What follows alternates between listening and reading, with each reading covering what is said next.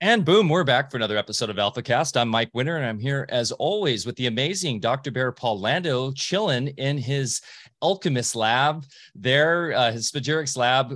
Very, very cool. I love that you're streaming from there, Bear. And it's definitely going to be a fun ride as we start to explore your lab more on videos and such with our new private membership platform. So I cannot wait for that. And you can start to explain what the heck all those beakers and doodads behind you do.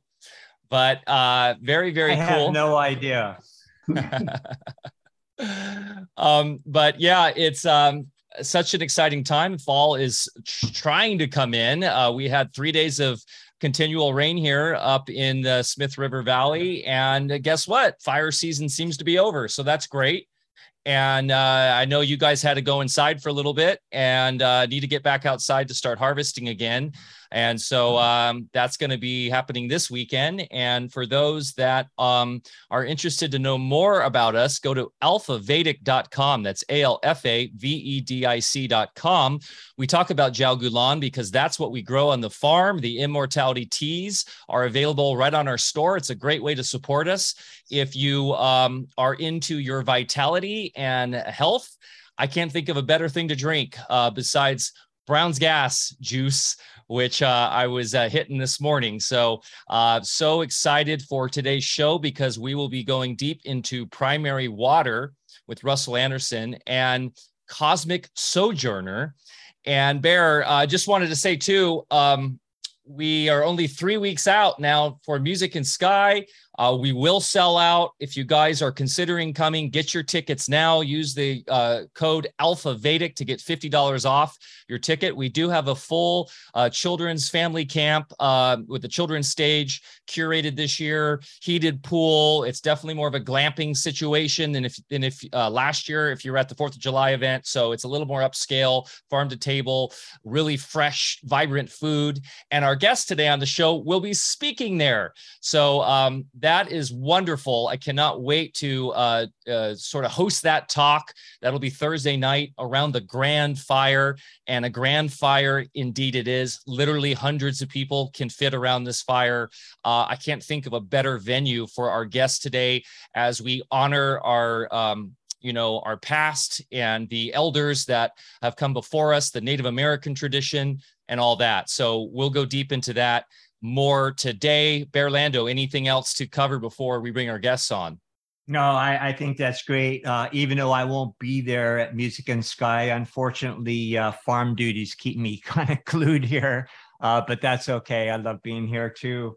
But yeah, I'd encourage everybody to attend. We've met so many people that have joined our tribe through Music in Sky, and just everybody comes back with great experiential anecdotes. And so I feel like I'm there with you in spirit every year. So yeah, get out there. Definitely are. You and Deb are there above us, shining down, and you're holding down the fort too. So we very much appreciate that, because that the core Music in Sky, of course, was the Alphavedic family. It's really sprouted out of Alphavedic. The first year, I would say probably 50%, easily 50% of the attendees were literally from Alphavedic. And it's what's actually made it so special is that people are coming with this truth, love, and freedom aesthetic in their lives. They're bringing it to Music in Sky. So it's not like this, kind of sporadic event where people are coming, with different sort of mentalities. I'm coming to rage. I'm coming to, just find someone to heal me. People are coming with a sincere intention. They're bringing their light and they are taking care of their stuff. And yeah, we all have trauma and things to deal with, and we come to help each other out, but it's really a sovereign event. In other words, people are coming that have their sovereignty intact and are coming to bring something to the table as a community member. And I think that's what people resonate so much with the event is it's a very powerful community. And a lot of that is due to you, Dr. Lando, Deb Lando, and everything we do at Alphavedic. So thank you so much. And I look forward to hugging you all there. Josh Del Sol, we just added to. He's going to be doing an amazing Sunday talk about Christ consciousness, and some other surprise guests coming too that we're going to add last minute. So, okay, without further ado, we will get to our guest today, going deep into Clearwater Vision, having the vision. For the future and for the present, on this special episode, we go deep into the primary source of life and consciousness in our realm, water. Join Russell Anderson and Cosmic Sojourner today from Clearwater Vision, and Bear and I, as we dive deep into this important, inspiring conversation. Did you know that there exists an abundant source of regenerating fresh water deep within the magmatic rocks of planet Earth? This water, often called primary water, is created from the molten magma plasma chemistry deep within the Earth as it cools and crystallizes. Russell Anderson and Cosmic Sojourner are from Clearwater Vision, California, and that's clearwatervision.org. I will make sure that link is in the show notes below. No longer must we be fearful of water scarcity, but more importantly, it is time for us to realize our true spiritual connection to both the waters below and the waters above. As mankind embarks upon his great awakening, primary water will play a massive role in the raising of the collective consciousness. It is up to us to reconnect with these living waters and cleanse the damage we have done to this planet so that we can all rise above the materiality that currently limits us. Not only will Russell and Cosmic Sojourner go deep into the science and spirit of this important topic, but they will inspire and educate us about the role of North America's oldest volcanic lake, Clear Lake in California, and how the healing begins right there in our own backyard.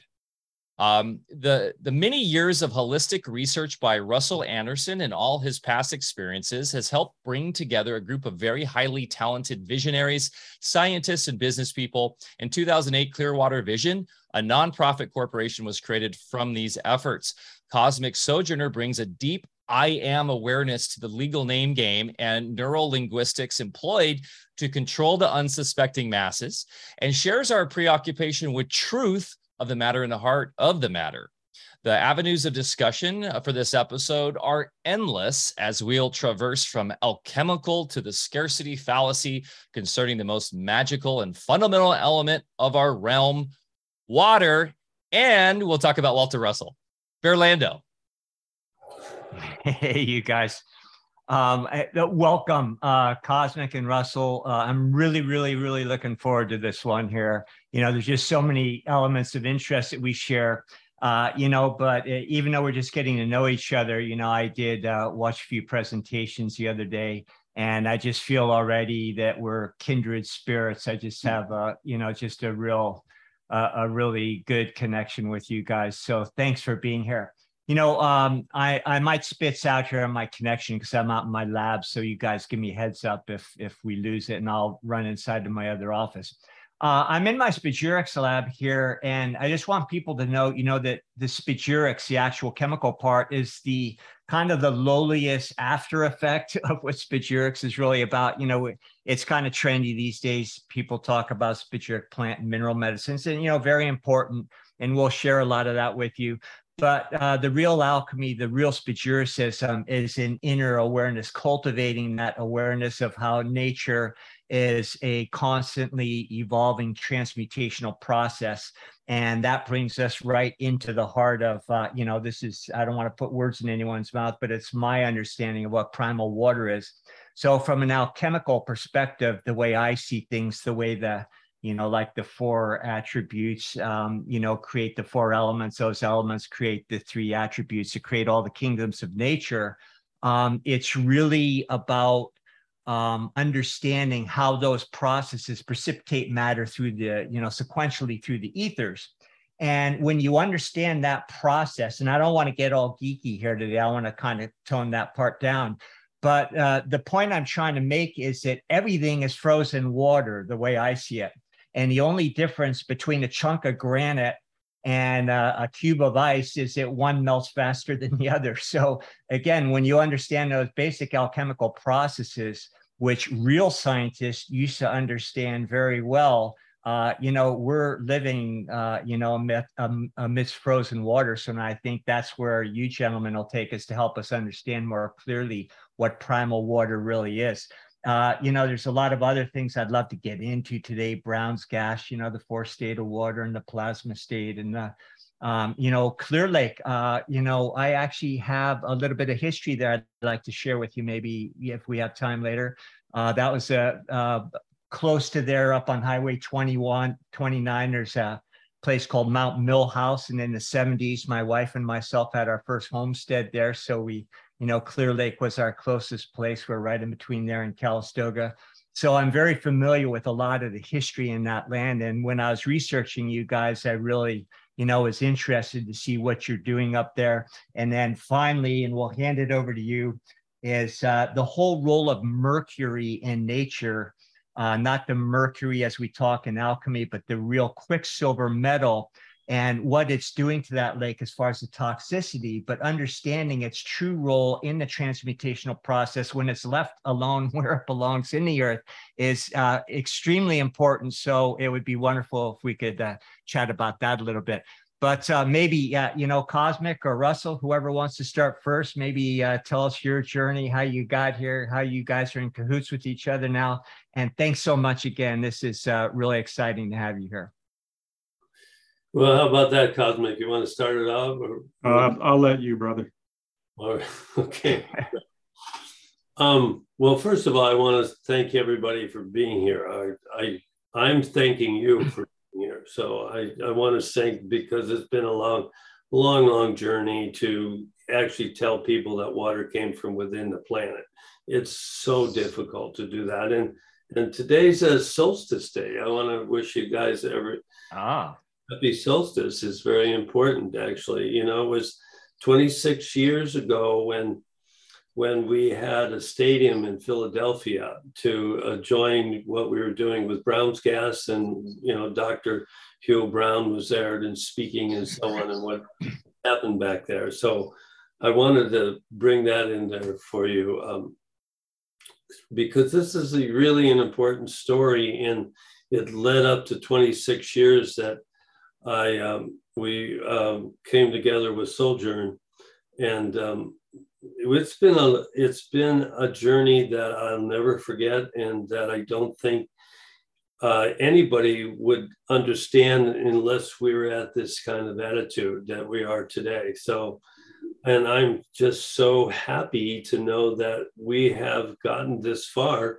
And I had threatened to quit many years ago, and as you're talking about this, is the beam me up attitude, that we all have as we get older and we become elders to people that always want to learn these things, and we have to continue doing that no matter what. And so here we are at a point, where we're talking about our heart, and if we're talking about our heart, we have to talk about the earth and how it's suffered through all these years being patient for us to be here, So if you understand the very core of the understanding that water comes from within every planet, it's so valuable for the rest of our consciousness, because consciousness is water. But if we only have one half of it, we only have half a brain, and we're only thinking that water only came from the sky. And if we build an economy on polluting that water because we have no other source to understand, if we spend our lifetimes, in fact, generation after generation of thinking only water came from the sky, and it's not the origin of water, then we have a problem. We have a real problem, and we're not made to believe that only water comes from the sky. And that needs to be told to the younger people of today. The people that run all these computers and these bits and bats and all of this stuff that's going on with yes and no. And it's more than that. And that's where we look at water itself. And I wrote a little thing yesterday to Mike about all of this. And so I'll just tell the story if I can, because really, these people behind me, that I decided to let in the conversations, in the last few months and so on, because that's the truth. That's how I got here. And actually they're able to go beyond the brainwashing ideas of what people have been controlling other people. And the idea of worshiping one person is not what they had in mind. They were teaching us, that we are all one, And as Cosmos says to me, there is no number one. There's no number, so we're equal. So this is what we learned from our Native Americans after purging the earth, as Europeans, and we come to America and we talk to the Iroquois Indians, and they say we're all the same. How do you correct that? How do you know that, when we all of a sudden say that we're all the same, and we want to control and continue to control? So what's telling us? What is telling us? What's the other part of what we call primary water that comes up from the earth without jerking it, and so on? We're talking to water here.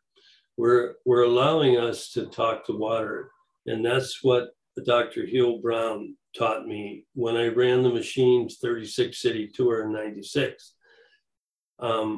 I didn't know why I was doing it. I didn't understand it. I only knew that when he said you could neutralize nuclear waste, I stood up and said, well, how do you do that? And I couldn't understand everything he was saying, but I knew that water came from way beyond what we call even the earth itself, from space, he called it. He said the sun is water. How do you tell people that? And so I've been struggling with that for years and years, until all of a sudden I met this Dr. Emoto from Japan, because he knew that something was different at Clear Lake. He said that the water there was the most complex he's ever seen. So I met him in 2010. It took me a long time to realize what he did in 2005, because I was in India at the time studying mercury, studying the alchemy of mercury, and why the Dalai Lama said that mercury would be a neurological medicine in the future. And if you transport yourself over to America from there, it's impossible for scientists to understand that when they only know that it's a neurological destructor. And it wasn't until I met Dr. Emoto that we sat at a desk and we talked about, he said, why do you know all this stuff? And I said, well, I'm just a contractor. I can only put three things together, I'm just a carpenter, and really that's the education that I had to learn what it was that Dr. Hugh Brown was saying. And the understanding of this is really all you need, because it's another dimension of water. The extra H and H2O is what we call it. So it's the spiritual aspect of water that's important, and we have to look into that. We have to go through these masculine phases and so on to get the water and so on. And we go out and drill the water, and that's what Stephen Reese did. That's what all of these people, if you know, and you follow that, because I met Paul Power as well. And I brought him to Clear Lake and I said, where can you find this water? And he could say, this is where we drill the well. This is where we understand what it is that Clear Lake is so important about first. And then we say, well, get these people some water as soon as possible. And so I did. I said, okay, not only that, we got other dowsers out there to say exactly the same thing. So our goal was to get this water to this tribe, because this tribe was 14,000 years old. Well, what do you do with somebody who's actually created this understanding? What do you do when you kind of get together and say, well, how are you going to teach this to people? if they knew, if with the world knew, if they understood the origin of water, we wouldn't have the problems that we have today. I mean, I got a whole list of things: immigration, the pandemic, food, heart attacks, strokes, cancer, all of this stuff we could sit here and talk about. It would be such a simple conversation, and yet we complicated it for years and years. So here's all of these things that we need to get together, and I'm sure that we're going to do that, you know, because now there's an open door for us to understand. I mean, there's so many things that we should be afraid of, but now we're not. Now we're starting to be non-afraid, and the importance of non-afraid, I guess there's another word for it, but the importance of that is so valuable to the rest of the world. And so I met a guy back in, you know, who knew Yogananda back in the early 90s. And he told me, you must continue what you're doing. And I said, I don't know what I'm doing. Okay. So, and he looked at me and says, yes, you do. How does he know that I did that? I don't know how I knew something that he knew, but he was majorly psychic person, and he, even the people who knew him didn't know how he knew that and all of this stuff. But Cosmos can tell you what it is in a numerological situation. I couldn't do that. The 7, 8, 9, and I'm meeting these people all the time, calling me up to say, hey, you continue what you're doing. So I did that. We toured around the country I ran the Brown's gas machine only because I knew how to weld. I mean, how stupid is that? I mean, I don't want to call it stupid because it's not a good idea, but everybody feels like, you know, hey, there's something I must do. We all have these stories, and they're so important to everyone to live out those stories. And, you know, there are many stories that I could tell you that I was supposed to be a hockey player because my father was so proud because he was a hockey player, and my uncle taught all the peewees to become hockey players, you know, and of course I was in line to be, you know, according to him, and to be in line for the miracle, what do they call the hockey Olympics in 1980? If you guys probably know, you know that there. That's a great movie. Yeah, it was a great, but based on real events, of course. Yeah, but somebody told me that I could have been that, you know. So I go, I'm so glad that I never made it there. I'm so glad I spent the time doing this instead of that, and that's where my heart is now. So there are many things we all want to do, but the main thing is to be right with the earth, and that is so valuable to everybody, everyone. So we did a stadium in Philadelphia where Dr. Hugh Brown got to speak. And then from there, I became more of a teacher to how to run this machine that was like this big, is this big and this big. And it wasn't until 26 years later that we met George Wiseman. And of course, you guys now know about this. And I'm going, well, this is a miracle in itself.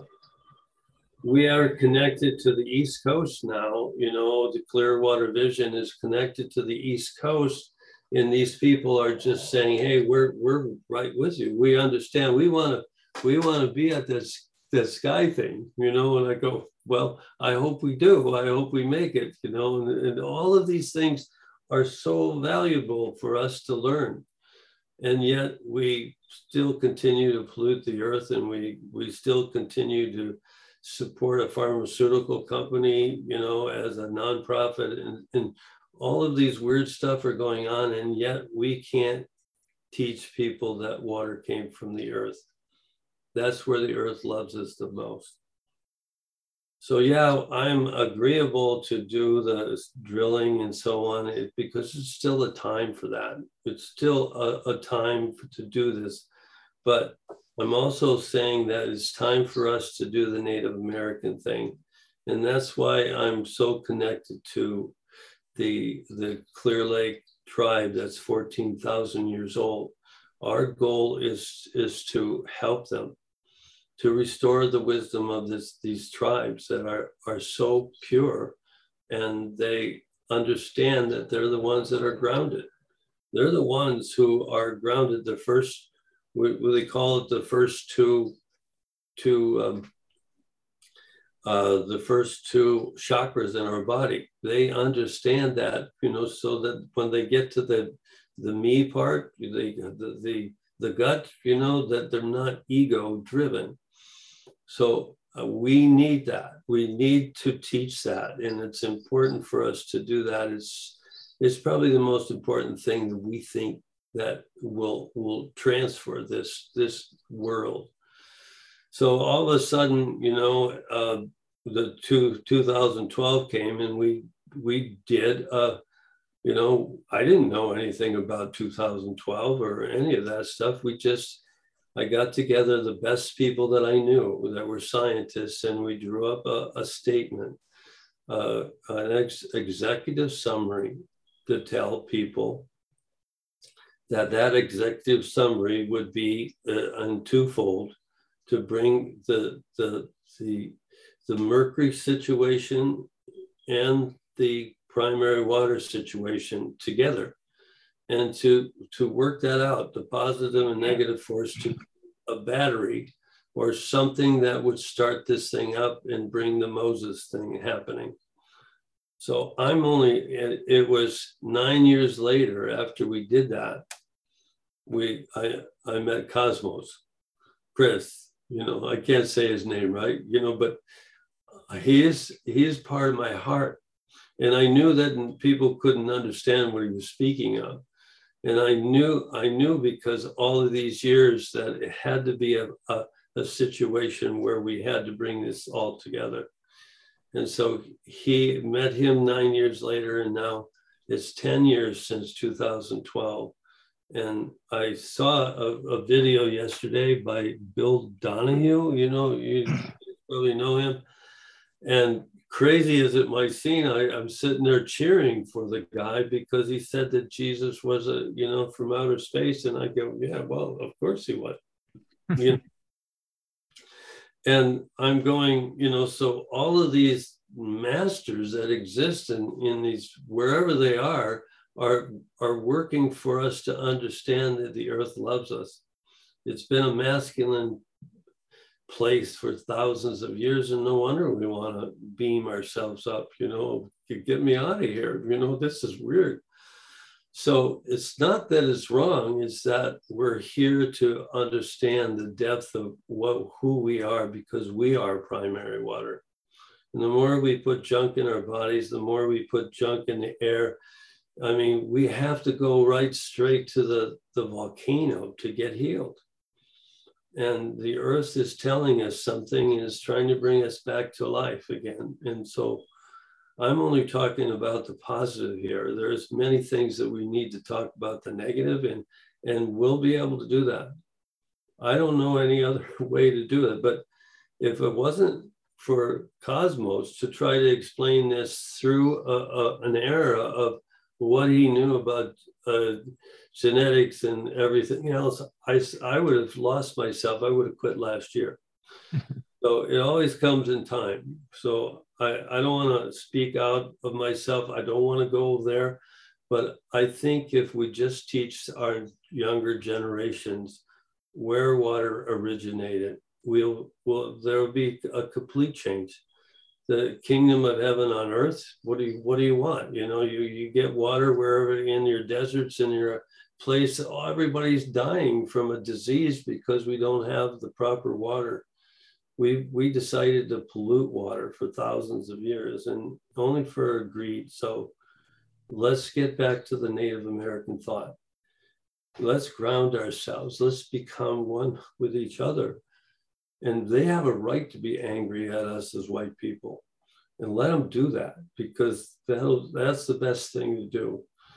And I could want to tell you about the Elam tribe, and I guess we'll do that later, but it's so, what happened just in the last few months is so valuable to me, and not just me, but to you and everybody else that I know.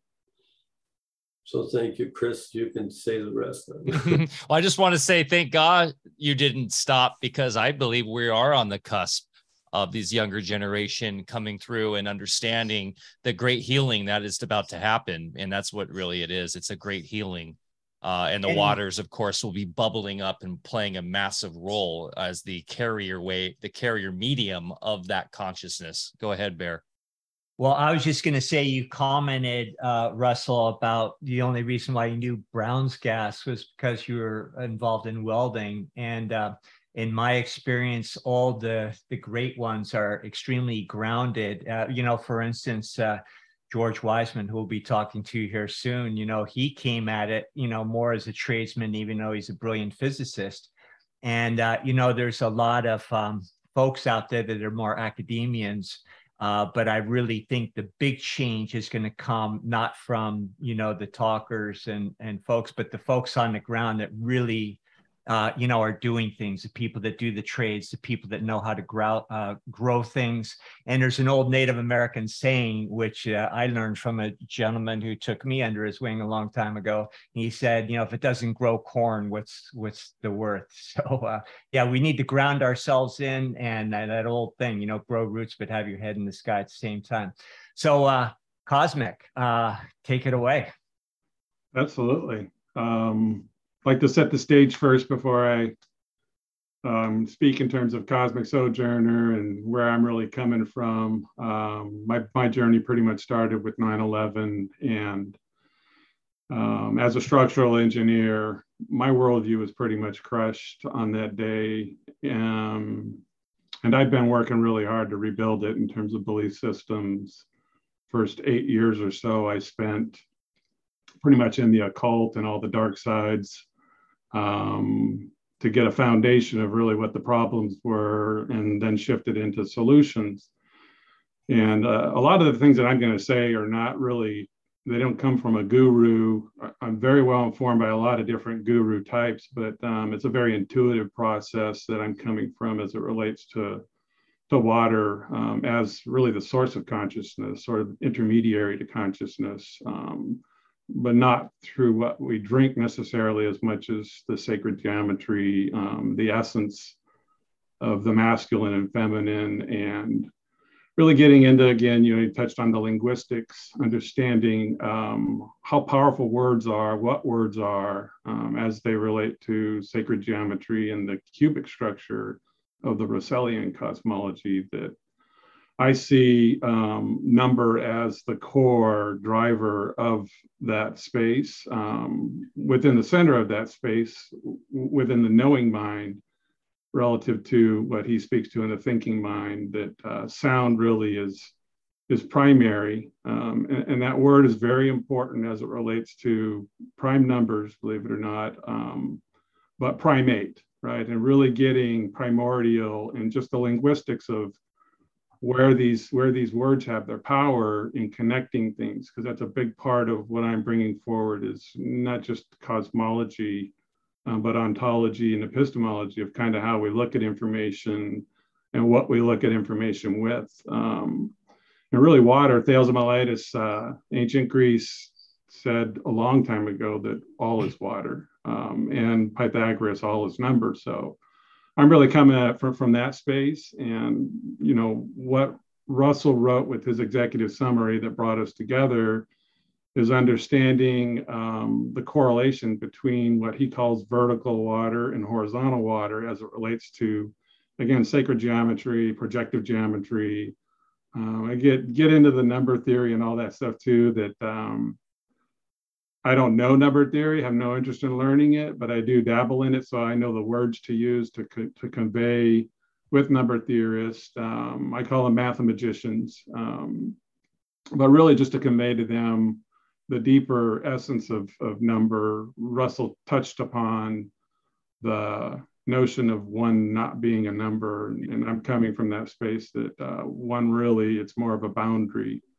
Which is what the water represents and how it relates to prime Mary being Mary Magdalene, because I really do see the Jesus and Mary as the core essence of the masculine and feminine energies. And, mercury and water, mercury being the dodecahedron or aether in Platonic terms, water being the icosahedron, and them being dual solids and having this relationship between the vertex and the centers of the faces, which are nodes and nulls.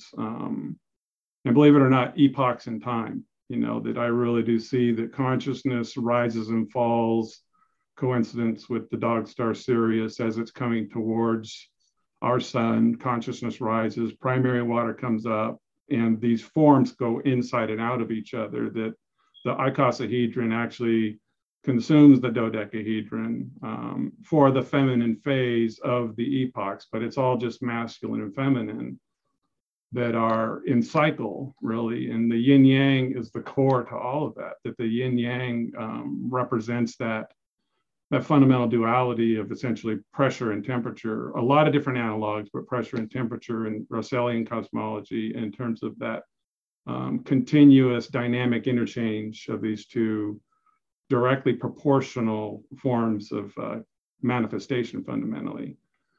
And so water really is all of this. I'm coming from simulation theory. Really, I look more at Maya or the new sphere, that this is a dream, and that all that we really are in spiritual terms, right, is a point of perception. And what Corona really represented in 2020 was an introduction of that. In my model, it's a Sino mega corona, which is the pineal gland, but that center point of consciousness coming back, because corona really means crown. Corona really means halo, right? And really to get what our pineal gland is that we're just a point of perception within that cubic structure. And the heart is what I'm here with the chestahedron to bring forward, is the very center of the Russellian cosmology through the fractal beat of the heart, right? To understand meaning is fractal, and it's centered in the heart, that all intelligence, courage, really thoughts are non-local, because thoughts really are sourced in the heart, right? And they don't get out but through the astrology and the cult that we're all in, called the cult of personality or culture, right? And the linguistics of language to understand what babbling Babylonian words really are. I call them bird words, because we really need to. What I love about Russell is he's coming from the oral tradition of telling stories, right? That we really need to get to that space where we're conveying these very beautiful concepts, in my opinion, very pure in terms of the immaculate order of chaos in number, to really get what number is. And I'll close there, because again, I can go on and on about a lot of different stuff that's correlated with all this. But really keying into what we're all here to do, I'm of the opinion, with that perspective that we're just a point of perception, is to take responsibility for our own waters, right? Because again, everything is inside out in hyperspace terms. And so not just what we eat and drink, but what we listen to and see affects our frequencies, the people we associate with. All of that is really important, that one, we have knowledge of this and take responsibility more than anything. Take responsibility in terms of unifying people, unity and community of people really coming together, cleaning up your own waters, but really just uniting, because that's really the only way out of this is through unity. And the reason why this control structure works so hard to keep us polarized and divided with these very heady topics of things like birth control, gun control. The only reason they really do that is because they're divisive, and to keep us at each other instead of really looking at the commonality between us all, which is fundamentally water as that source, and water being, like Dr. Barr was talking, fundamentally the heart is a crystal is the water, right? It's just different analogs, but the key to it all really is understanding the centeredness, what the ratio 1/2 means in musical terms too, because that's everything I'm talking about. Music is the core of it all. To get what solfeggio really is, their frequencies, yes, but the essence of number is within those, and they're actually called family number groups, right? They have have relationships with each other. And vortex-based math, all of these things really need to be explored. The chestahedron, the Marian matrix, really getting the heart center of everything, because that's really the key to primary water, prime numbers, the natural logarithm, and where we find our greatness, because it all gets back to, Russell touched upon the DNA. I see it as what we're here really to do is to resolve the quote unquote junk in our DNA and get our superpowers, right? But because I'm of the opinion that all technology external really comes from inside, and it's a distortion of the divine intelligence is what we essentially have been living through in the masculine phase. Is that's what the masculine does, is it takes source, it polarizes it, and it's what reality is that polarization, right? And then the feminine takes it back to center and unifies it and rebirths it as something new, dependent upon what was done during the cycle. But it's all that. Cycles are kind of what I see number as, cycles are circles, are numbers, are frequencies, and angels are angles. And I'll close with that for now. I love it. Thank you. Yeah, fantastic. Yeah, you could see where all this is coming from and why we need it so badly. It just really is. I want to say something about what I learned through Chris, or Cosmos. I blew it, I guess. But anyway, he is such a soul that because the loneliness that goes along with knowing this stuff is extremely difficult on a person. And I just wanted to thank you, Cosmos, for all of that you've done, and so on. I'll just say he's not going to be lonely for much longer, because he's just found a community with Alpha Vedic and Music in Sky, because we got a lot of like-minded folks that love this stuff. Well, so one of the things that, we sit and talk about is the Ring of Fire here, and of course I tell this story about what I've learned from the Los Alamos studies back in 1986, I think. And I couldn't get anybody to read these things. And I would point at it and I'd say, I don't understand why people don't understand. You understand. But what they did with the study was they wanted to do and pour water down the what they call the geysers that are as part of the Clear Lake caldera, if people don't know that. So in other words, they were going to make electricity, and they still are, but they pour wastewater down there and create all sorts of tremors, and then eventually become, there become an earthquake that happened like 8-10 years ago in the valley there. They, caused a lot of damage, and there was water, primary water is where we're calling it, that came out of the hills. So important is the example of what happened to that particular time, and it gave us more example of what was happening. So, but in the study, it had to show whether there was a movement of these volcanoes that moved from south to north through many millions of years, and you can't see those. Clear Lake is the last of the oldest seeable volcano in this case. So the natives there are extremely important. And you can imagine, being around a volcano during the Ice Age is the only way they could survive. And so you're looking at this as a situation that's extremely important. And even the natives there don't really look at that as the Ring of Fire yet, but it's becoming more operable for that to happen. But if you look to see what Yogananda was saying in a sense many years ago about LA, and you follow the line of what they call mercury mines that exist, you can see where it's, that it was a movement from south to north, and it had to be that in order for us to understand. And so Go West Young Man was an example for, all these people to become rich and so on, and they did, and they used mercury to do that. It was the cash cow back 120, 30 years ago. And of course, they basically ran into trouble, and so on. So that trouble is what we have to look at. I'm so happy to be able to say, okay, here's the example of that. And what Yogananda was saying, is saying that in LA, there were saints and sages there. Of course, they called it Los Angeles, Los Angles, and so on. All of that stuff is a story that we need to, because it would go into your heart, actually, the story itself.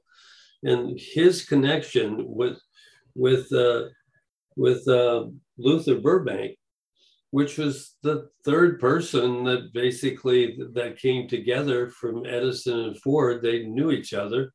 And you go, hey, that's the third entity. That's the extra H and H2O that had to happen. And they pushed him aside and they didn't explain what was going on. And that's where Yogananda came. And he said he named his book after him.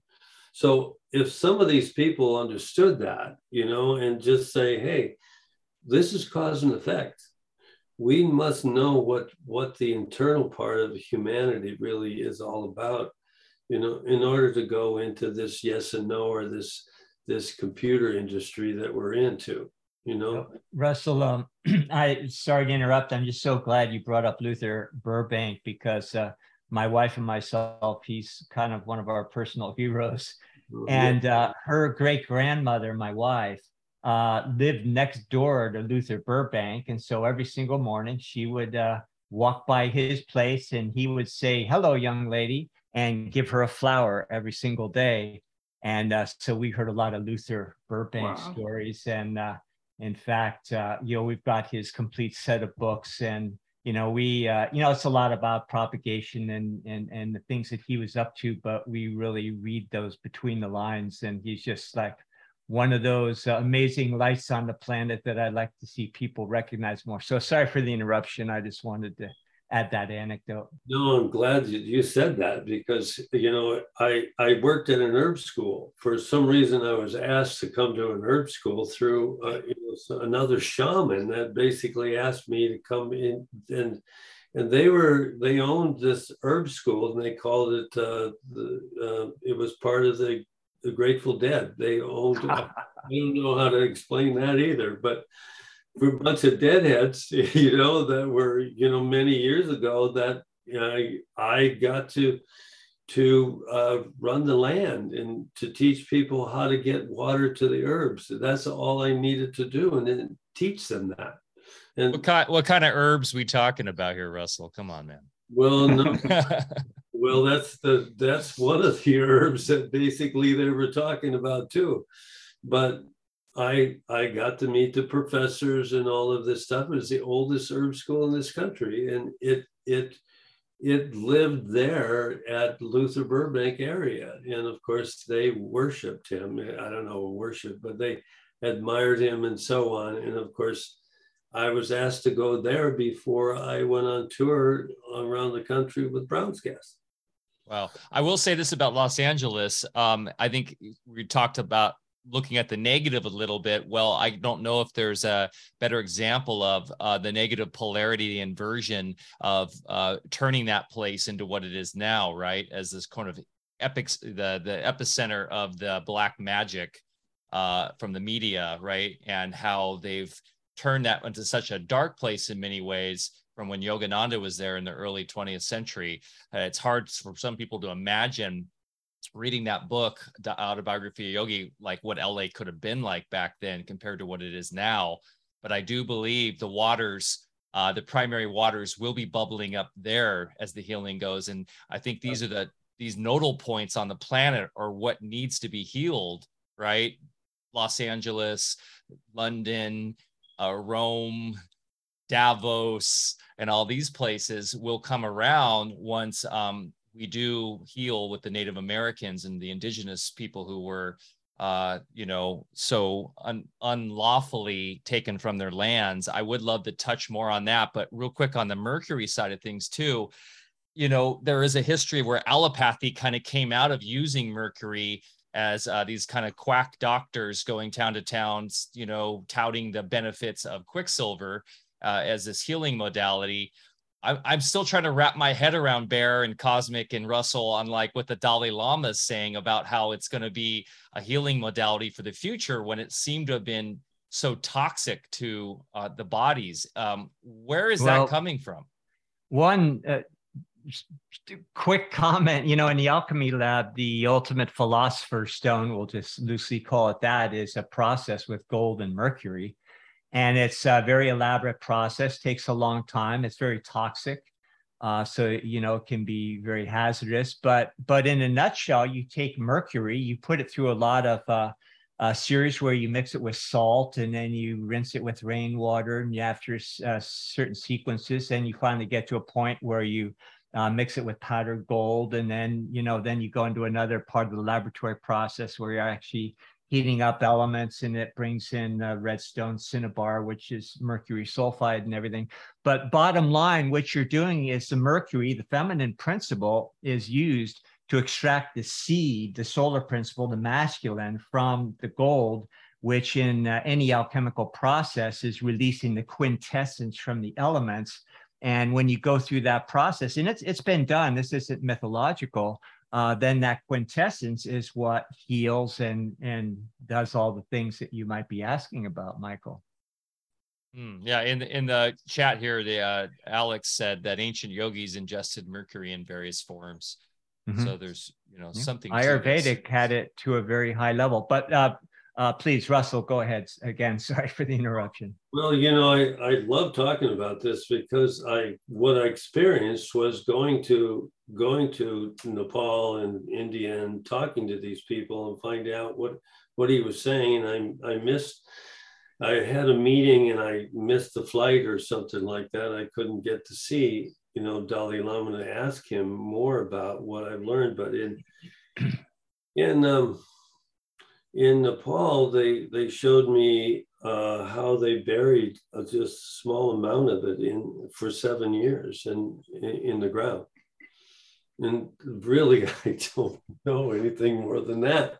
And I'm waiting for other scientists to come around and talk about it. But what we've learned on the negative side with Clear Lake is that it's the home of blue-green algae, and blue algae is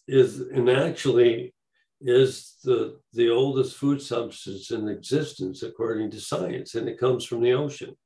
And there you go with the Ring of Fire, because it travels through there from the Ring of Fire, and there's tunnels underneath Clear Lake that lead to the ocean. And of course, that's how they do that, or that's how God does that. I don't know who actually does it like that, but if you find an extremely organic lake, you get the double negative, because there you have with mercury that will kill the plankton that exists on the blue-green algae, and that turns into a gas.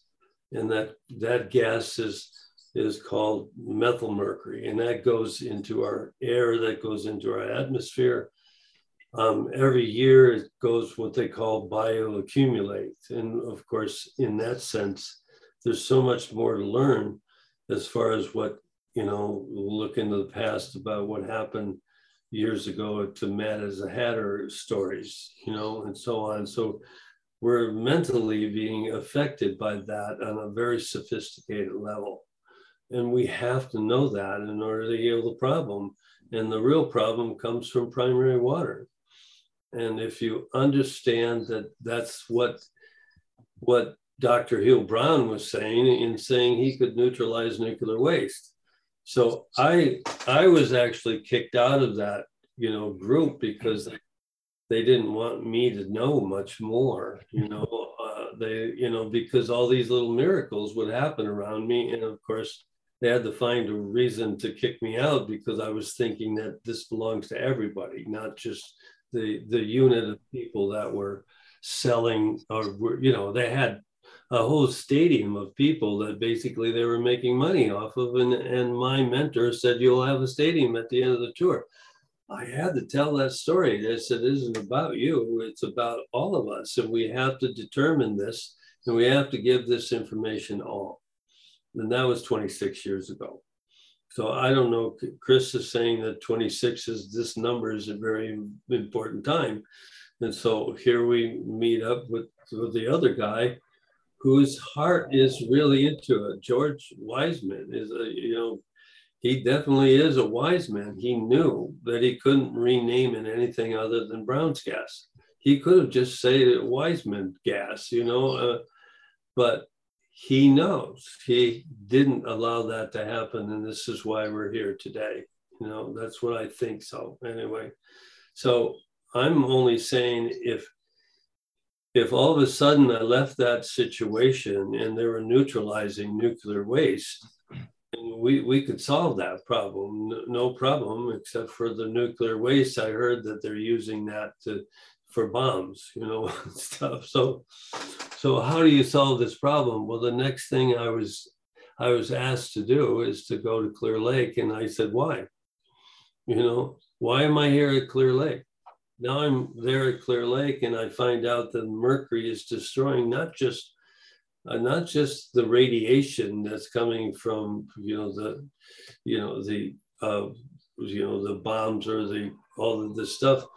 It's worse, and we don't know this yet, but the mercury is controlling all of us in a sense, and a very high level, and we're not talking about it. So I'd like to add in the deuterium angle. So because that's something that I'm really interested in, because of the dichotomy with mercury being a healing metal, but also being detrimental. That I zoom way out. I don't approach things with the peer-reviewed paradigm of empirical half-truths, right? I really try and look at everything with fresh eyes. And I'm seeing, as it relates to deuterium, because of depleted deuterium water being healthy, and trying to draw these connections between what's really causing the detrimental effects. And I do see it as the DNA again, because the deuterium is responsible for transcription errors in our DNA. But I'm looking at it more from the hydrogen aspect of it, that deuterium really is just hydrogen, right? It's just hydrogen that it has an extra nucleus that essentially the hydrogen doesn't exist because it's all within the nucleus. It hasn't been polarized yet. So I'm more looking at all of the isotopes, right? Understanding that water, 99 molecularly, our bodies are 99% water. And so all these chemical reactions that are taking place with all of the elements in the periodic table, they all fundamentally, we can call it deuterium, and this is where the bird words come in, but it's just an extra neutron in the nucleus, right? And so all these isotopes have that same condition. And I'm wondering, okay, well, it's twice as heavy as the hydrogen, which means fundamentally that changes bond angles. It distorts the bond angles because it has twice the mass. Well, if we're only talking about water, great, but I'm seeing it more as all of the isotopes, because they say they react consistently through the isotopes, but there's this one center one that is the pristine, or the primary, if we want to call it that. And so I'm looking more at getting Dr. Burr's perspectives on, coming at it from a different angle and looking at deuterium, and we can maybe try and connect it with Deuteronomy later, but I see connections with that too, in terms of why time starts with seconds and not first, and what the second really is as it relates again to one not being a number. And I'll close with that. Thank you. Well, Cosmic, I'd like your perspective, because I know you dabble with Walter Russell a little bit. And, from a waveform model where you're looking at more geometry, we'll say, and I understand the isotopes with more neutrons, protons, weight, but that kind of gets into the old atomic kind of theory, which I don't buy, but, it's okay. We can, use those words. So how do you drive just with maybe looking at deuterium? And I get it, it's heavier because of those elements in the isotopic kind of nature of it. But how do we kind of translate that into waveform? Do you have any ideas on that? Yeah, it's all got to be music, really. I see it all as pure ratio, and understanding essentially what irrational numbers are, right? That the irrational numbers, in metaphysical or religious terms, 1/3 fell from God's grace, is, we're told that that's a decimal equivalence, but that's another half truth, because it's really not equivalent, right? When you present it in pure ratio form, 1/3, that's whole. But when it's presented in the decimal base 10 equivalence, it's a distortion, really. And so I'm looking at how we get and again, solfeggio is important in all this, but not at the frequency level, more at the sacred geometry level or the numeric level, because those three number sets are really profound as it relates to vortex-based math. But the vortex-based math needs to be expanded to include pi, phi, and the natural logarithm, because that's where the prime numbers come in. And again, the linguistics are really important: natural number, natural logarithm, because it's really speaking to natural processes. And when we can get back to the implosive nature of water as the core to all of our science, really getting into that aspect of it, I think that's when we're really going to excel. Because really, you know, what Russell spoke to, the con in economy, that was fundamentally the whole SESTU-KV Act was an inversion of law of the sea, right? That ecology really is water. Water really evolved before all life, right? It really has all of the knowledge that we tap into. And just honoring that side of things, I think, is really important. And I'll close with that. Okay. So if we could maybe segue this into more just the nuts and bolts of primary water, and then also if either one of you want to maybe discuss the, Brown's gas being that, we'll call the fourth state of water, and how with light water or deuterium depleted water, how those two work together. Yeah, I would like to speak to that awesome. as it relates to olivine and ringwoodite, right? Because this is where I'm seeing the connections with Brown's gas, because ringwood is essentially a hydroxy bond between oxygen and hydrogen. And so that's essentially what we're talking about with Brown's gas. And so I'm really seeing this being the source of primary water, that Brown's gas and all of that is analog to it. Again, because of the words, right? We can call it a bunch of different names. Krishnamurti had a quote: when you teach the child the word bird, they never see the bird again. So it's not really the words that I focus on, right? But because it really is. I mean, if you look at the ether, they call it the vacuum, dark matter, background radiation. They have all these different labels for it, but it doesn't really capture its essence. And this is where I'm coming from with really getting what is primary water. Is it really light water or depleted deuterium water? Because there's only one, right? And we can't have all these different terms for the same thing. So it's really focusing on what are we really talking about, I think. Yeah, I would love to get a couple definitions here for the audience too, on like what your actual definition of primary water is. How does that relate to maybe like the fourth phase of water? What is the resonance of that water? And also I'd love to just define for some folks here that have never heard of Brown's gas, what is Brown's gas? Well, okay, go ahead. Well, I was just gonna dovetail with another question. As if you look at George's machine, it doesn't have a membrane, so it allows that kind of that transmutation, that merging of electrons and what people would consider hydrogen water. And to me, it's like a perfect marriage of high energy hydrogen water. So my question would be: is that exactly what's going on inside the Earth there, as far as the creation of primary water? And then just one other element, Walter Russell talks about carbon within the Earth's core being the source of water, and it's anyway, a lot of fun stuff to talk about. So whoever wants to take it away with that. Yeah, I can speak to the cubic essence of Russellian cosmology being the carbon, right? But again, he's got the knowing mind. Well, I don't know that he references it. And again, I'm not a Russellian expert. I've only, because I don't really study beyond precept. I'm more looking to know what I didn't know, not to know it really, but just to have an awareness of the things that I don't know, because it's really a profound and prolific process to really draw connections. But again, my connections are always, like Bruce Lee said, be like water, is very ephemeral bit.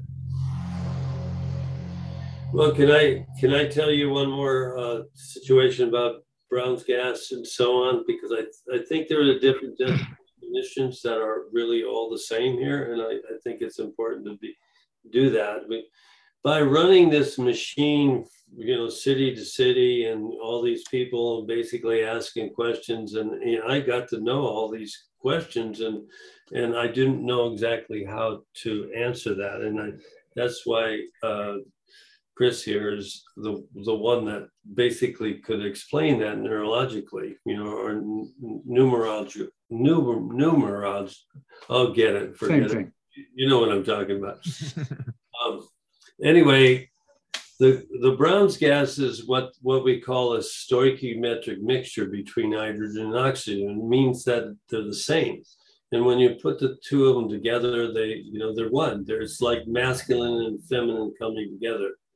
And I think there was a scientist, and I can't remember his name, but he brought it together in the sense that it's an orgasm.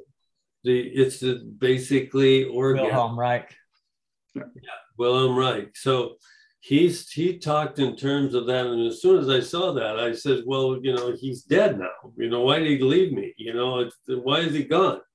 So anyway, these people are very incredible people that could figure these things out, on a basis of understanding about what Brown's gas really is, or primary water, and the difference between deuterium and mercury, and all of this stuff is really something that we have to pull together and say, hey, I'll just talk about it. But if you study a teenager, and you teach them, and they really want to know this, is that orgasm is basically when, at the time of orgasm, there's no difference between male and female. They're one, they're in love. They're not going to be pulled apart unless there's a particle or a heavy metal or something that pulls them apart. And, as soon as they get into, well, I got to own a house, I got to, I got to buy her some of this and that. And all of these things are part of the particle that ends up in a disaster, because they don't know. They just don't understand that water comes from within the earth. That's my view of it, and I also noticed that children, they all want that. And of course, that's part of the family structure. If we don't understand that, then we ruin the family structure. And that's what America is all about. And, Mike, you mentioned the part where, California is really under attack. In one sense, we're under attack. And of course, we met the enemy as ourselves in this situation. We didn't know. We just had to go get the gold. That's what we needed to do. And so we're not interested in that anymore. We're interested in the family structure and holding it together as human beings. It's the stoichiometric mixture that we learned from Brown's gas, or what's coming up from the earth, that's extremely important for us to know. Yeah, a couple things on that. I mean, Music and Sky, we're doing it in California because we are here to heal California as a nodal point for the entire plane of existence. And also, we're talking about Kin's domains as the family structural unit from Anastasia, from Russia, that concept, the primary water. We're also doing a huge orgonite gifting. Everybody that's coming is getting 2 pieces of orgonite from Mitch, the organ donor. He's literally donating that to everybody with the idea is everybody disperses from the event. We have this diaspora, if you will, of orgonite that goes through the whole central lower SoCal Valley. So the idea is everybody's leaving is going to be busting towers and sinking earth pipes to heal California after the event. And at the event, we're going to do it around there. So that is the intention of Music and Sky, is to heal California. And then on that note, in terms of back to my original question about primary water, is there like a qualitative difference in these waters below bubbling up from, say, rainwater or waters that, or is it all the same? I'm still trying to wrap my head around this concept of, because for instance, I go take dips in a local spring-fed creek right up the street from me that feeds into the Smith River here, which is one of the cleanest waterways, really in North America. And I've noticed lately when I do sit in this, and it could just be my consciousness being more aware of the water, when I'm sitting in this swirling vortex pools of this creek water that is coming from deep in the ground, it seems to be more plasma. It seems to be more viscous, if you will. Like it seems to be more alive and more of like a feeling to it as I'm moving through it. So is there an actual qualitative difference with this primary water than say what you would get, coming out of your, well, obviously coming out of your tap is different, but rainwater, for instance, or just really, clean top water from other sources? Okay, so Dr. Emoto from Japan, who we're supposed to be talking after the program that you guys are doing, they're all excited over what we're doing here. They're probably going to watch this as well. But Dr. Emoto came in 2005. He came to Clear Lake, and he said the structure is the most complex he's ever seen as far as what's coming from Clear Lake. So you're talking about this water that's coming up that has a high structure, and its structure is, and if you can look at the structure, the picture that he had, it's more complex. You can see that it's more complex than just the one that somebody prays over, and I think it's important to pray over the water and so on. But in this sense, it's another dimension. In a sense, the water that's coming up from the earth, it's more youthful. It's the water that's just born. It's just waiting to come up, in a sense. And this is why we have to understand that it's a little baby, and yes, it's like the innocence of Mother Earth coming up. It hasn't been tortured by the darkness from right. Yeah. Right. So we polluted the surface of the earth, and it doesn't want to come up, but it's our prayers are our giving, or our knowledge of actually that it exists is so valuable and important. And so we're not against drilling wells to get people water in Africa. What we are, we do need to teach them that this water is very valuable, and it needs to be taught like a little child that comes up from the earth. It's more youthful, it's more healing, it will neutralize the surface water that we've polluted for thousands of years.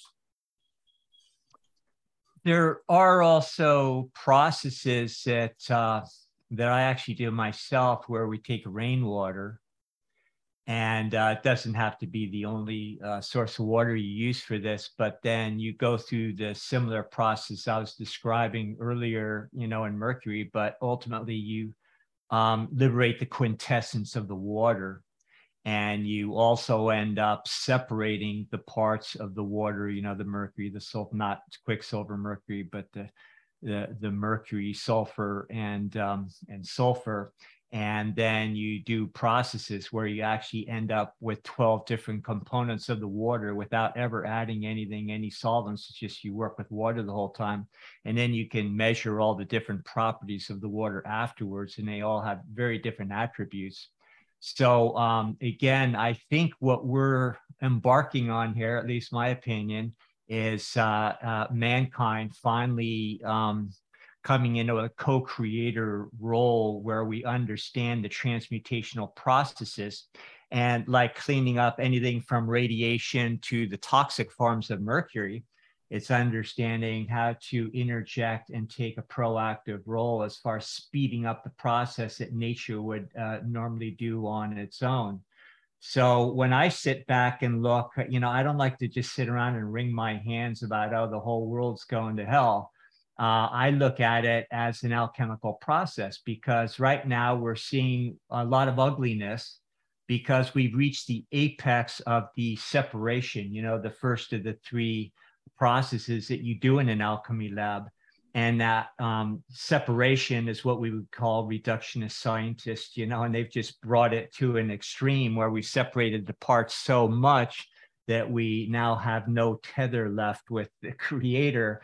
But in, you know, from a larger perspective, now we're entering the purification process. Now that we separated everything into its minutia, we're purifying the parts so that we can finally go into step 3, which I think is what we're ready for now, which is the coabation or the reunification of the purified parts into an exalted form, which in actuality is you know, an analogous, not just analogous, but a literal translation of what we're doing internally, you know, with our own beings, you know, in order to actively ascend, or, you know, whatever word works for you as far as that personal journey of the soul. So I think we're right on target for what we're supposed to be doing here, but I also think we don't want to overstay our welcome too much longer as far as the separation process. There, that's exactly what we were saying is doing, because the upper firmaments want to be with the lower firmaments, you know. Mm-hmm. It really needs the lower firmaments. So they're like mother and father or whatever it is, you know, going to the elders and so on. This is what, you know, the Native Americans have been talking, and we're actually working with the Moses formula, in a sense that what we can do is take that formula using Brown's gas, and we could take the structured water, because structured water is so valuable and important. It's the vortex is what we're talking about, and you already know that. And so we need to put that in action, and we need to do that, and we're actually doing it. We have a group on the East Coast, you know, which was part of the Iroquois Indians, and basically they are actually communicating with us here, and they want to help California. They want to be at your program. They talk to me or us every day, you know, to say, hey, listen, we gotta have to find a way to get to the sky in the pie, sky in the bed. But, you know, all of this is very valuable and important because they believe that they can help California. And it's very important because this is East and West coming together in this nation. I am really happy to know that these things are happening, and I'm not doing it anymore. You know, I'm just watching it happen, and they are, you know, they're relating to you. And the Emoto thing, that's so valuable to understand how this works together, brings, you know, left to right, up and down together. And that's the medicine wheel. And so we're actually going to be able to do the testing and show people how it works and inspiring them. And already I got maps together to where we're going, down to that town that you're talking about. I got the maps together. I sent it over to Dowsers, and I'm getting it back, and we're gonna find that place that's the closest to the magma, the earth, you know, that's in their place.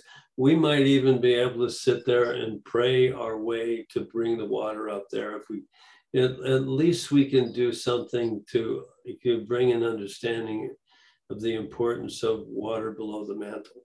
I mean, I was just gonna say, what we're talking about here is consciousness. Right. And what Emoto showed is like literally our consciousness and the ability to redirect the field through our own thoughts literally has the direct relation on the water. So all the primary water is doing, I guess, is teaching us who we are and what we are. And that in the end, we can heal it all through our intention coming together. We can heal all the water that has been ruined and bring it back to that primary state. You know, so that's a magical thing that it's teaching us. But I do love this idea of like coming together, and we'll do this in Music and Sky. We're going to do a group meditation, intentional thinking sort of exercise where we're going to start to call the waters, come up, call the waters, right? And do that. And who knows, maybe we'll have a geyser explode or something. But yeah.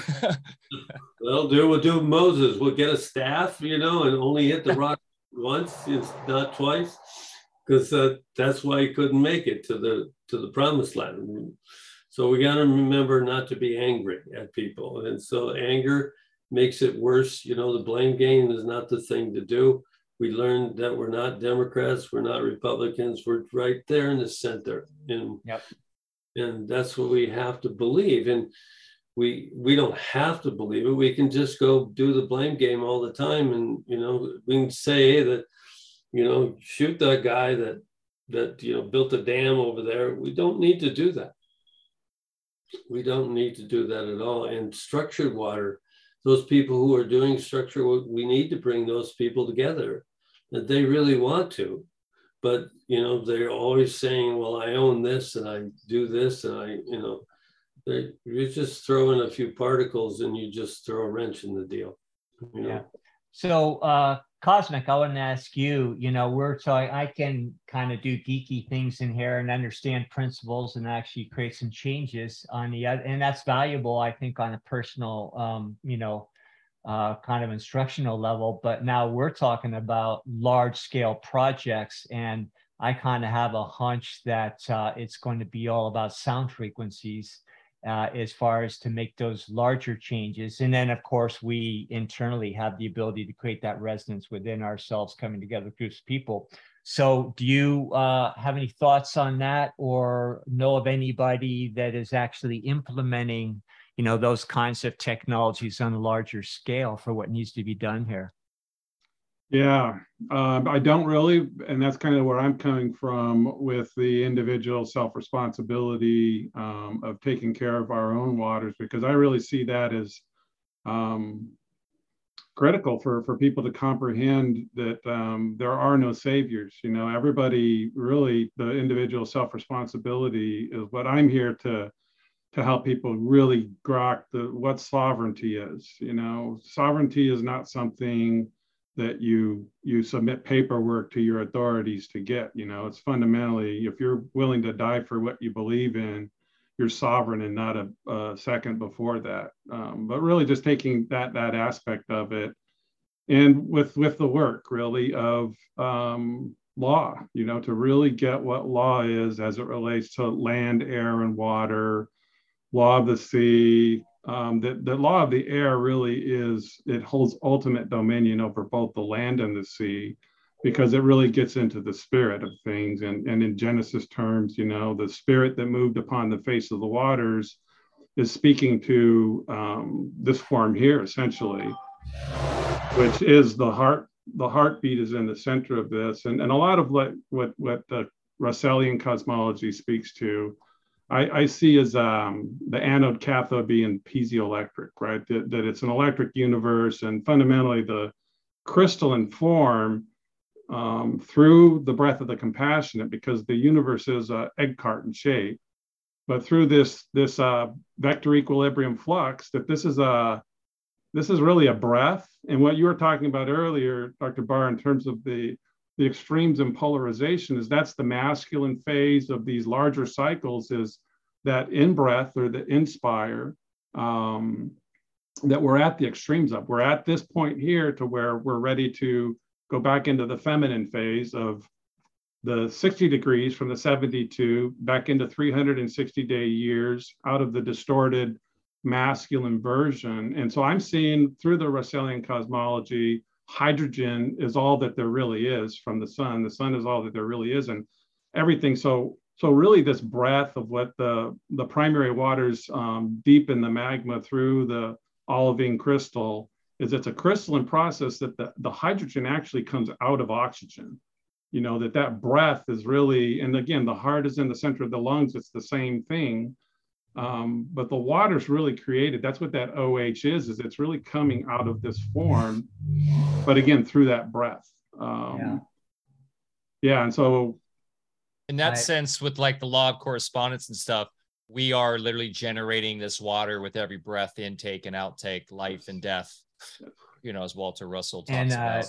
It would be a great discussion, you know, as far as getting into the law of the air, because I really relate to that. And when you look at it as far as the elements, you know, the air is that nitrogenous element. And what it does is it creates a coagulation, you know, from the fire or the hydrogen, which is the most abundant.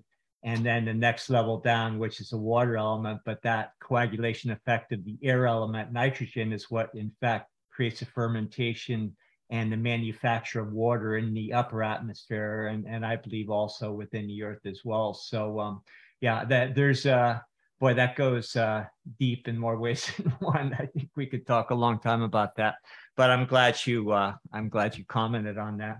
Yeah. Do you know magic squares by any chance? Because that's something that, in terms of the nitrogen cycle, the CHNO, that I see as really a center player in all this, as it relates to, again, these 90-degree phase angles between the Z, which is the zenith, and the N. And when those are collapsed, they create the X in the middle of the box. And this is something I see as really important. Because again, the nitrogen cycle is really instrumental to all growth. Yeah, and that's what in that whole process, again, not to get too deep in it, but it's what creates the ammonia compounds that then, when you study those and you find those compounds in all the glaciers of the world and primary water sources, pieces start to add up as far as understanding what's going on in the first place. So I'd like to go back with either one, if you don't mind, just the role between the light water and the Brown's gas, and then also George's machine that, he's teasing us that he's going to have some modifications. You can already do it with the torch, but he's going to have some modifications where we can do the deuterium depleted water at the same time. So can you help us understand a little bit as far as how using both of those would actually be better than just one or the other alone? I know it's a little bit more technical, but just, or from any perspective you might have on it, because I'm trying to wrap my mind around a lot of stuff as well. Personally, I kind of see them all as analogs, right? Because really there's only one thing. And a big part of what we all need to understand is how we look at things in terms of perspective. Because you can take these forms like this and you see different things, right? Depending on how it's rotated, because this is fundamentally where fire letter comes in.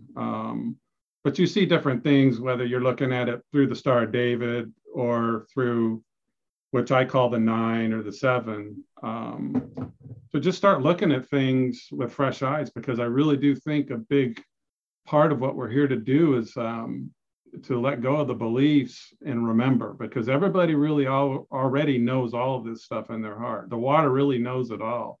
And it's just a matter of letting go of everything, or just losing detachment with everything. You don't let go of it, but you don't look at it with half-truths, because I think that all, even in the alternative communities, a lot of people are still looking at things with half-truths, and that's important, that you have to look at it with something. And if that's all you have is beliefs, but if you can put those beliefs into perspective in terms of where did you get it, right? Have you ever really looked into it, that kind of stuff, and questioning, why do I believe this? I think that that's really important for us moving forward.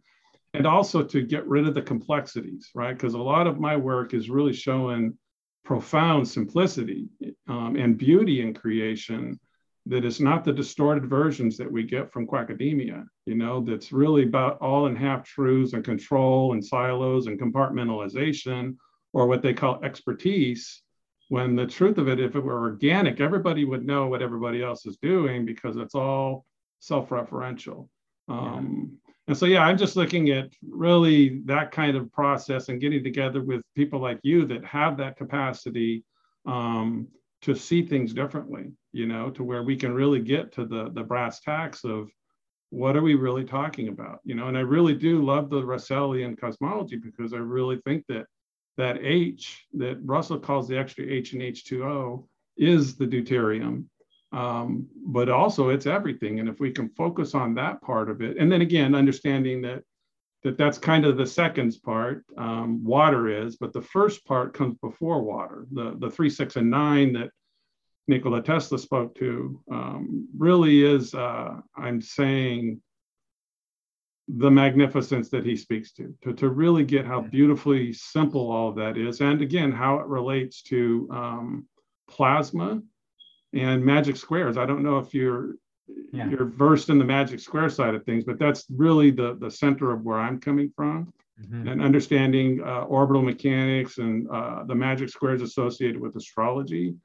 But more importantly, like that N and something called a tenet magic square, which they made a movie after, which really gets deeply into the nature of time and inversion. You know, that's a big part of the inverse square laws. Is the reality we're in is all based through mirrors and inversions, which that's a whole other story.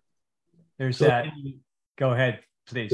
Can you imagine, you know, the reason why we all came together here, you know, and the importance of Cosmos to be here at this point, you know, and to explain these things, we couldn't do it without each other. You know, it's not even possible. So 9 years later, after 2012, after the executive summary, all of that appeared, and we're saying, okay, we don't know everything. We don't, but can you imagine us down at Music and Sky, you know, down there discussing this very subject and the importance of it and bringing the water up and so on. And I wanted to say something about frequency because, you know, I've known Jim Brown Eagle for 23 years because of this Clear Lake project after I left, you know, Hugh Brown and so on and all that. And I wondered why what I'm doing there. And here's this tribe that sits there, you know, right on top of the mercury mine, probably the worst mercury mine in the world, you know, because it's right next to a very organic lake and we have to solve that problem. But you can imagine him doing this and most of his relatives died and so on. Most of everybody, I mean, this whole thing, but one thing that kept them together was the dance, was the roundhouse. You know, the roundhouse, like we're talking about the Ring of Fire, you know, it's very similar to what held him together and his family now. And so if you talk frequencies, you know, this whole dance of this frequency basically leads to something that we don't yet know, but it saved their lives. And we have to uphold that. And now they're trying to take that land away from them. And I'm going, why are we doing this? Here, we had a strong example of what frequency really is, you know, towards the Native Americans. It's inside of us. And we're going to find out more. I think, you know, even if we sit there and two or more gathered, we're going to do that just by sitting together and going to a place that you're going to bring us to, and we're going to just sit there and laugh and smile and everything else at each other, that we're going to stop all this crazy competition with each other because we know that the earth loves us as our children. Clear Lake is such an interesting place. You know, again, my wife and myself back in the 70s, that was our first homesteading experience. We're up in the hills off the 29. And so we'd go into Clear Lake because they had a little health food store back then, you know, so we'd go into town there. And on one hand, it felt very dark and just dead to us. And then on another level, it felt very unique or special in a certain way. One of the things we learned at one time there, they marched 300 men at a time, you know, abreast of each other through the redwood forest. You know, I mean, that's all pretty arid around there, but that was all massive redwood forest. And each one of them would have a syringe, and they'd inject it into the bark of these old growth redwoods and poison entire forest that way so that they could denude the hillsides and do whatever they wanted to do after. Then they did, you know, the nonsense with the lakes. And the other thing we're aware of there is the site of massive Indian slaughters at one time, really nasty ones. So yeah, it's really been targeted, I'd say, by the dark side of the force. But at the same time, there seems to be something going on there where it is, you know, something special is happening there. And you folks know more about it than I do. I just had my little brief experience, learned a few things about it, and, you know, kind of you know, You call it the oldest lake in the country, and why aren't yeah, we doing something about it? yeah. You know, why? You know, we can hardly get enough funding to be able to do the testing we do with GDV cameras and so on, but we did it, and will people listen? We need more, we need all hands on deck for that kind of thing. So I think it's really important for us to understand that California, being as it's closer to the Earth's magma, we have to uphold that reasoning for shifts and changes in the world, because that's what we always said, that California would be the place that it would be able to do that, because we're all in for change, and that's what we need, change. And of course, we got mercury or deuterium, or we have to solve this problem. Yeah, I'd like to speak to the whole heart side of things and the Ring of Fire, and really, because again, that's really where I'm focused on, is the heart is everything. But the Ring of Fire in Hawaii, and I'm really big on synchronicity and coincidence too. That Jim is actually Hawaiian, and to get the heart, that Hawaii is the heart of the heart chakra of the planet. The Ring of Fire is also a geometric term to get that this is really Earth. That it's a cube in sacred terms,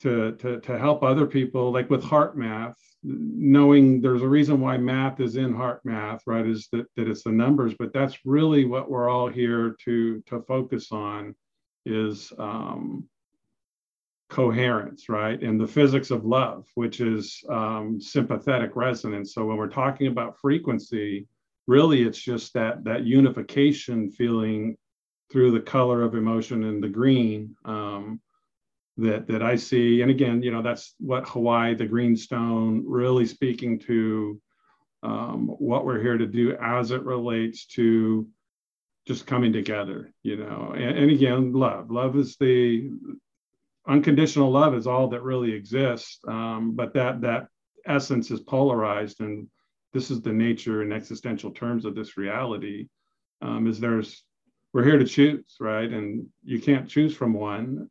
That's why you have to have two. And that's duality, fundamentally. But centered in the heart, and that's the key of the whole polarization, is understanding that when a polarization is created, that third entity is automatic in the center. You have to imagine it, but by imagining that, you then create two new centers.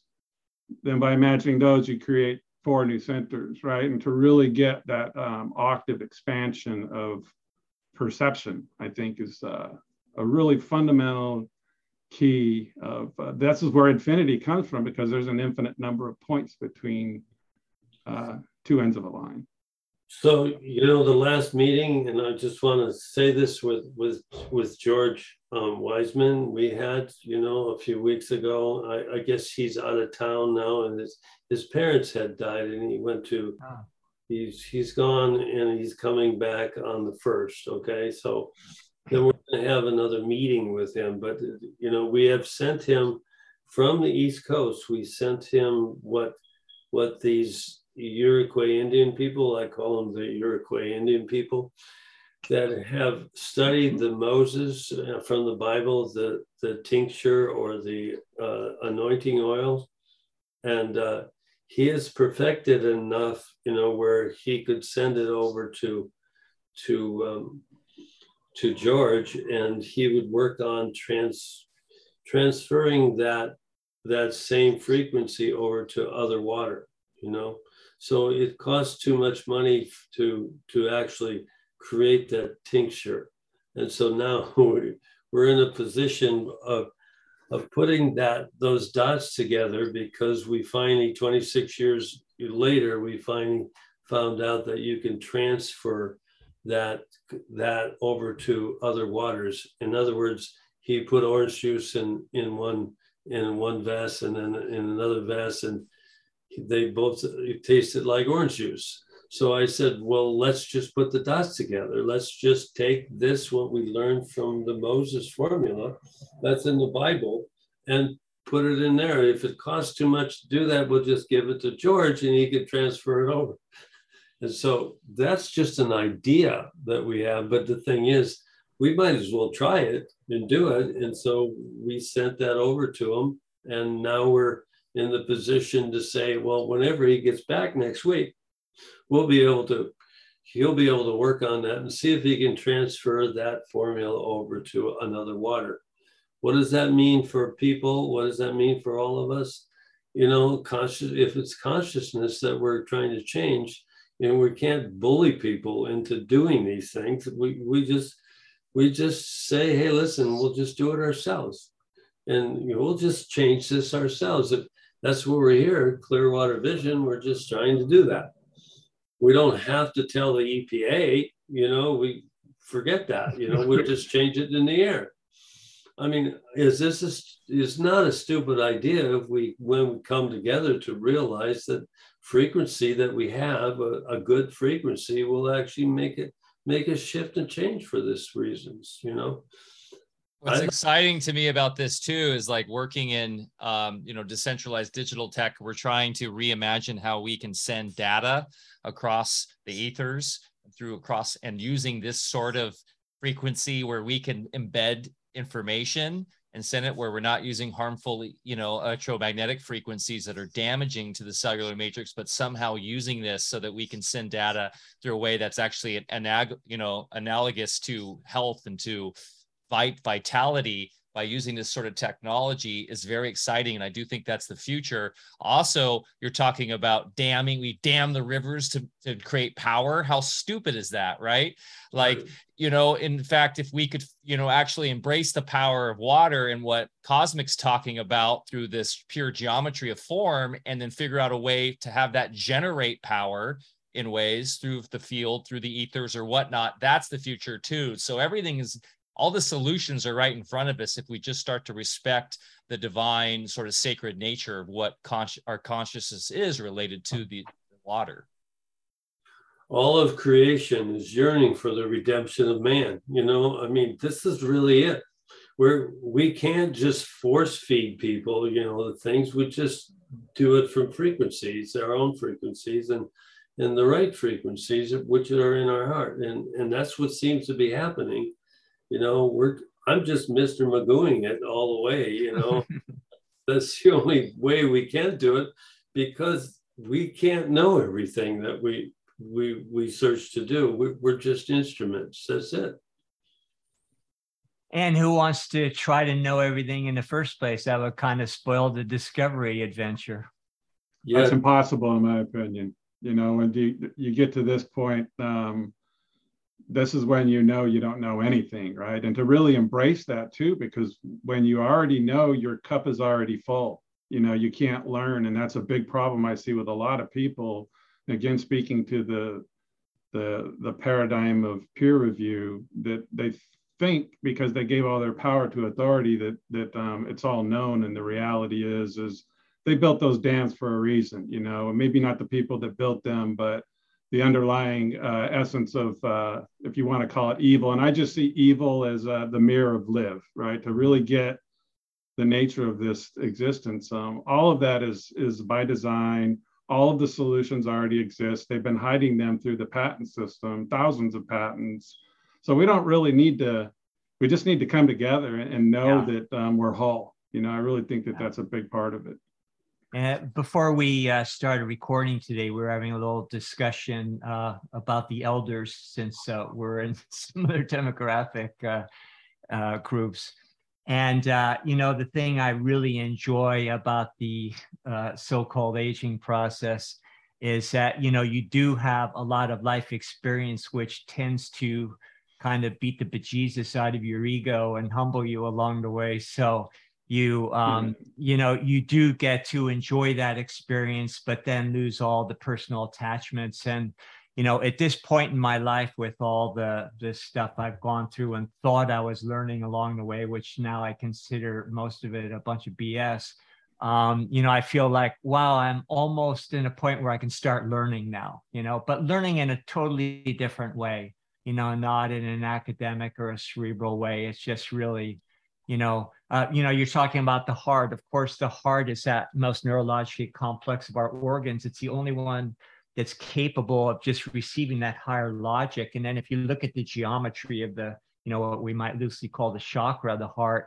that same number of petals is duplicated in the third eye, the pineal chakra, at the center of a greater number of petals. So, and then of course, in the ascended master circles, it was all about the unification of the heart and the mind, and their salutation, was with each other is about acknowledging that. So, it's all about the heart, and brings us back to the discussion of the day, which is water is the heart of everything. It's the greatest memory recording device, on the planet. Homeopaths know that very well.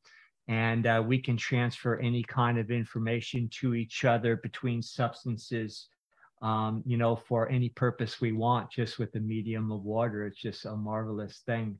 So, can I share this one more? Please. Can I share this? This is this rock here, which Chris and I were talking, or Cosmos and I were talking about. You notice it's green and so on. I carried it along because my mentor, who is close to Yogananda, he wore it for 40 of his years. He wore this, and he gave it to me, and I didn't know what it was, not until I saw Chris or Cosmos. So Chris, can you explain this? Because this is, he noticed that this was primary water. Can you explain this for us? Yeah, well, it's essentially that tenet square, 555 hertz, the color green. Understanding the hands, and this sounds crazy, I know, but the hands with the heart in the center, right? And it's all about phi fundamentally. But again, the fine structure constant is all related to this. That's what's in that tenet magic square, that really we're binding, and it's all about binding, right down to the law and everything, binding energies, So I'll bring it with me to Music in the Sky. So yeah. I love it. The wonderful thing to know these things many years after I was receiving it. So thank you all. So such a powerful discussion. And I think it's opening up so many other channels of insights and investigation. I think this is the science of the future. I know it is. And the more that we can come together, as you were saying, Russell, and put our heads together, two or more gathered together, we are manifesting the future already right now. That is so exciting to see, especially as someone who works in digital technology, because I do see the decentralized digital technology as a bridge back towards the analog technology that we embody, right? And when we do this the right way, we won't need the digital technology of the future. It's great right now, we're using it to connect, but in the future, we'll probably be in some sort of like water plasma screen or something we're looking at if we even need. I mean, we'll all be psychically connected, but maybe that'll be the next step, right? Literally like out of a Disney cartoon where the wizard or whatnot's looking in the pool. I'd like to be on a waiting list for one of those. Yeah, right. Yeah, I'm of the opinion that the only limitation for all of us really is our imagination.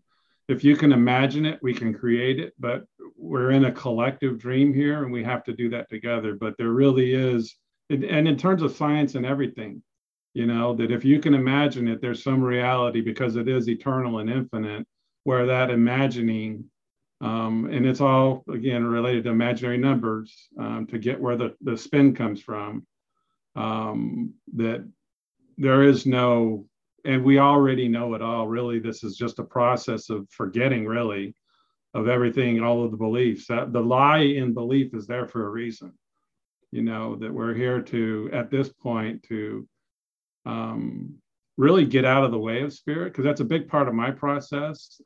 Is I don't know any of this. This is something that's very intuitive, and it's that state of awareness that's really just getting out of the way of center and understanding whenever we're in a creative mode that what's painting the painting really isn't this consciousness. It really is your higher self.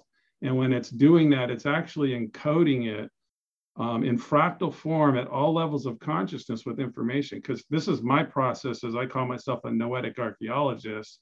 I get really old dance, music, art, and you see things, they're messages in bottles through time, really, because time is a ring. And so we already won because we wouldn't be here if we hadn't, you know. And I think that that's an important aspect of. Yeah, I think we're protected. I think, you know, the people like ourselves are protected. And I had other people that stood around and said, you know, the Guido will come at your door any moment or something like that. And basically, we made it through this because we've been protected by angels or the saints and sages of yesteryear. They know about us. They know we're doing this. They know that we've struggled all of our lives to be able to be here, and we're only here for the next generations. And I'm really happy with all of you. You know, it's amazing. The only possible portal they would have within our worlds is what we care to open up to them by being on that same level of consciousness. Otherwise, they can't access us. So if we're engaged in what we've been talking about, just as far as solution and spirit, and just being open, you know, to the true intentions of the creator, then that is protection in and of itself. So anything contrary is really not a logical thing to entertain unless you want, you know, get in hot water and drama and everything. But thanks. I think a lot of us have already had enough of that. We're done. This has been such an amazing conversation. And thank you again, gentlemen, both so much. But any final thoughts from either of you, you know, as far as things you'd like to just mention that we haven't, any topics you'd like to cover before we wrap it up?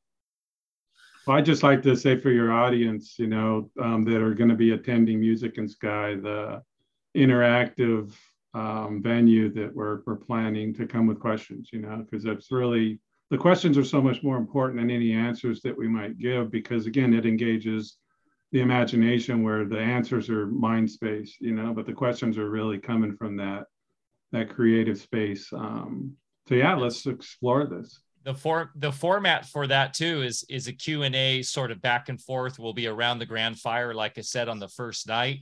Well, that's interesting, right? The element of fire being played with water. Oh, absolutely. A ring of fire too. It's literally a ring of fire we'll be talking at. And we will have a mic to pass around for people to ask questions. I'm sure people will have some pragmatic questions, like how can they access primary water on their land, to the more, you know, sort of spiritual stuff. So I'm very, very excited about that. Guys, go to clearwatervision.org. Check it out. It looks like you guys have integrated some Buddy Boss. So you have a sort of membership community platform now, which is what we are exactly launching on Alpha Vedic soon, which is really cool. So check out clearwatervision.org for that. And any other places where people can find you guys. I know you will be speaking at the Emoto Institute's World Water Festival or whatnot. That's coming right after Music in Sky. Any place else or any other things that our audience should know about Russell and Cosmic? I wanted to clarify the World Water Festival is actually, there's a day lag, so there's going to be overlap. So I think that it's important that we acknowledge that at the event, and really, because I see a connection between the two, again, because the Ring of Fire, Clear Lake, and Japan is on the other side of the Ring of Fire. That all of this, you know, really the East and the West element in metaphysical terms is that unification is really important. The Emoto group really wants to connect with us or with you people as well. So, I mean, we're all into this. And so I think the most important thing is that we find ways. We might have to leave a little earlier or something like that, but we'll find a way to connect to them, because all by computers anyway. And But I just want to say one thing.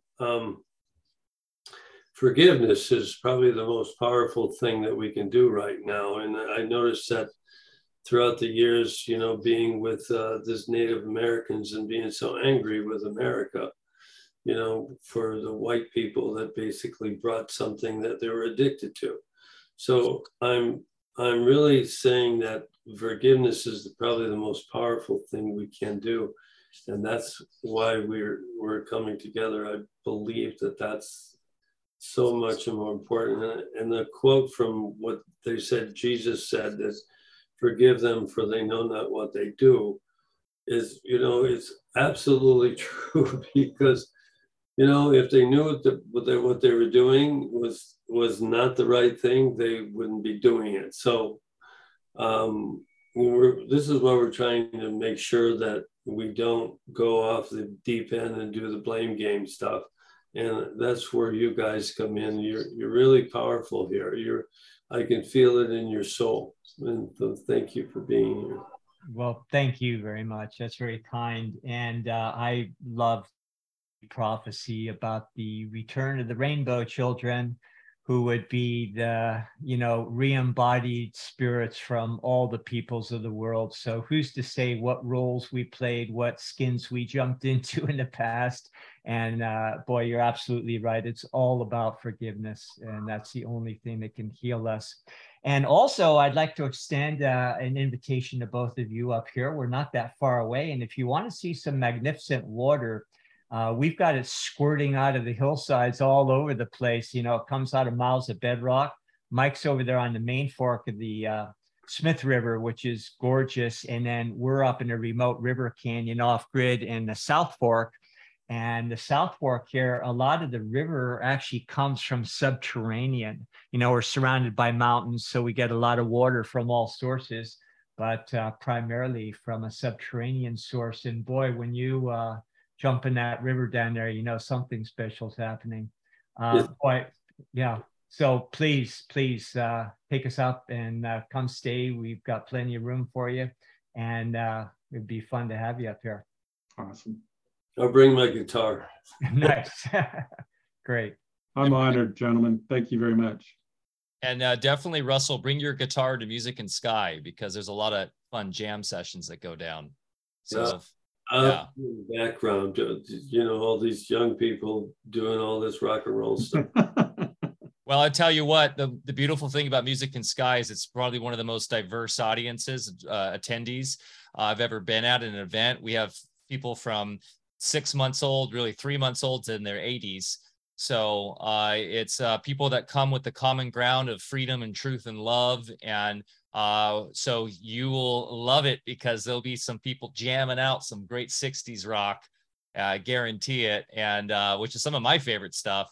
And I know Bear has roots in that too. So yeah, bring your guitar and we'll jam out around the fire. I can't wait for that. Guys, if you were resonating with this conversation, please give us a thumbs up, share with your friends and family. It really helps us get this information out. Definitely this talk, especially share with your friends and family. I think people really need to hear this, because that's how the consciousness expands. And we will be seeing Russell and Cosmic in 3 weeks at Music and Sky. Check out musicandsky.com to get your tickets today. Use the code AlphaVedic to get $50 off. Once again, this is a family-friendly event, so feel free to bring your entire family. It's something for everybody. And we appreciate you guys so much. Clearwatervision.org is the place to go. Also, if you guys are interested in knowing more about the Emoto Water World Water Festival, you can go to worldwaterfestival.net.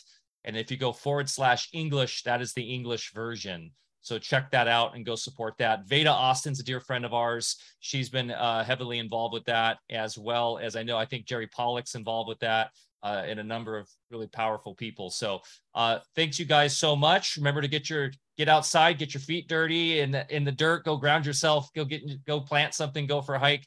Really is the best way to get connected on the daily, and go for a swim. I'm taking my kids surfing this afternoon, my new favorite hobby. And I love it because there's no better way to just get in the water every day. And I I know, Bear, that's something that's dear to your heart as well. So we're actually, Bear, is in the Telegram of late. People have been talking about an annual Alpha Vedic surf camp or surf trip, surf powwow. So that might have to be in the works now too as well. So, okay, guys, love you all. And we will see you next week, regular time. Take care. Love you.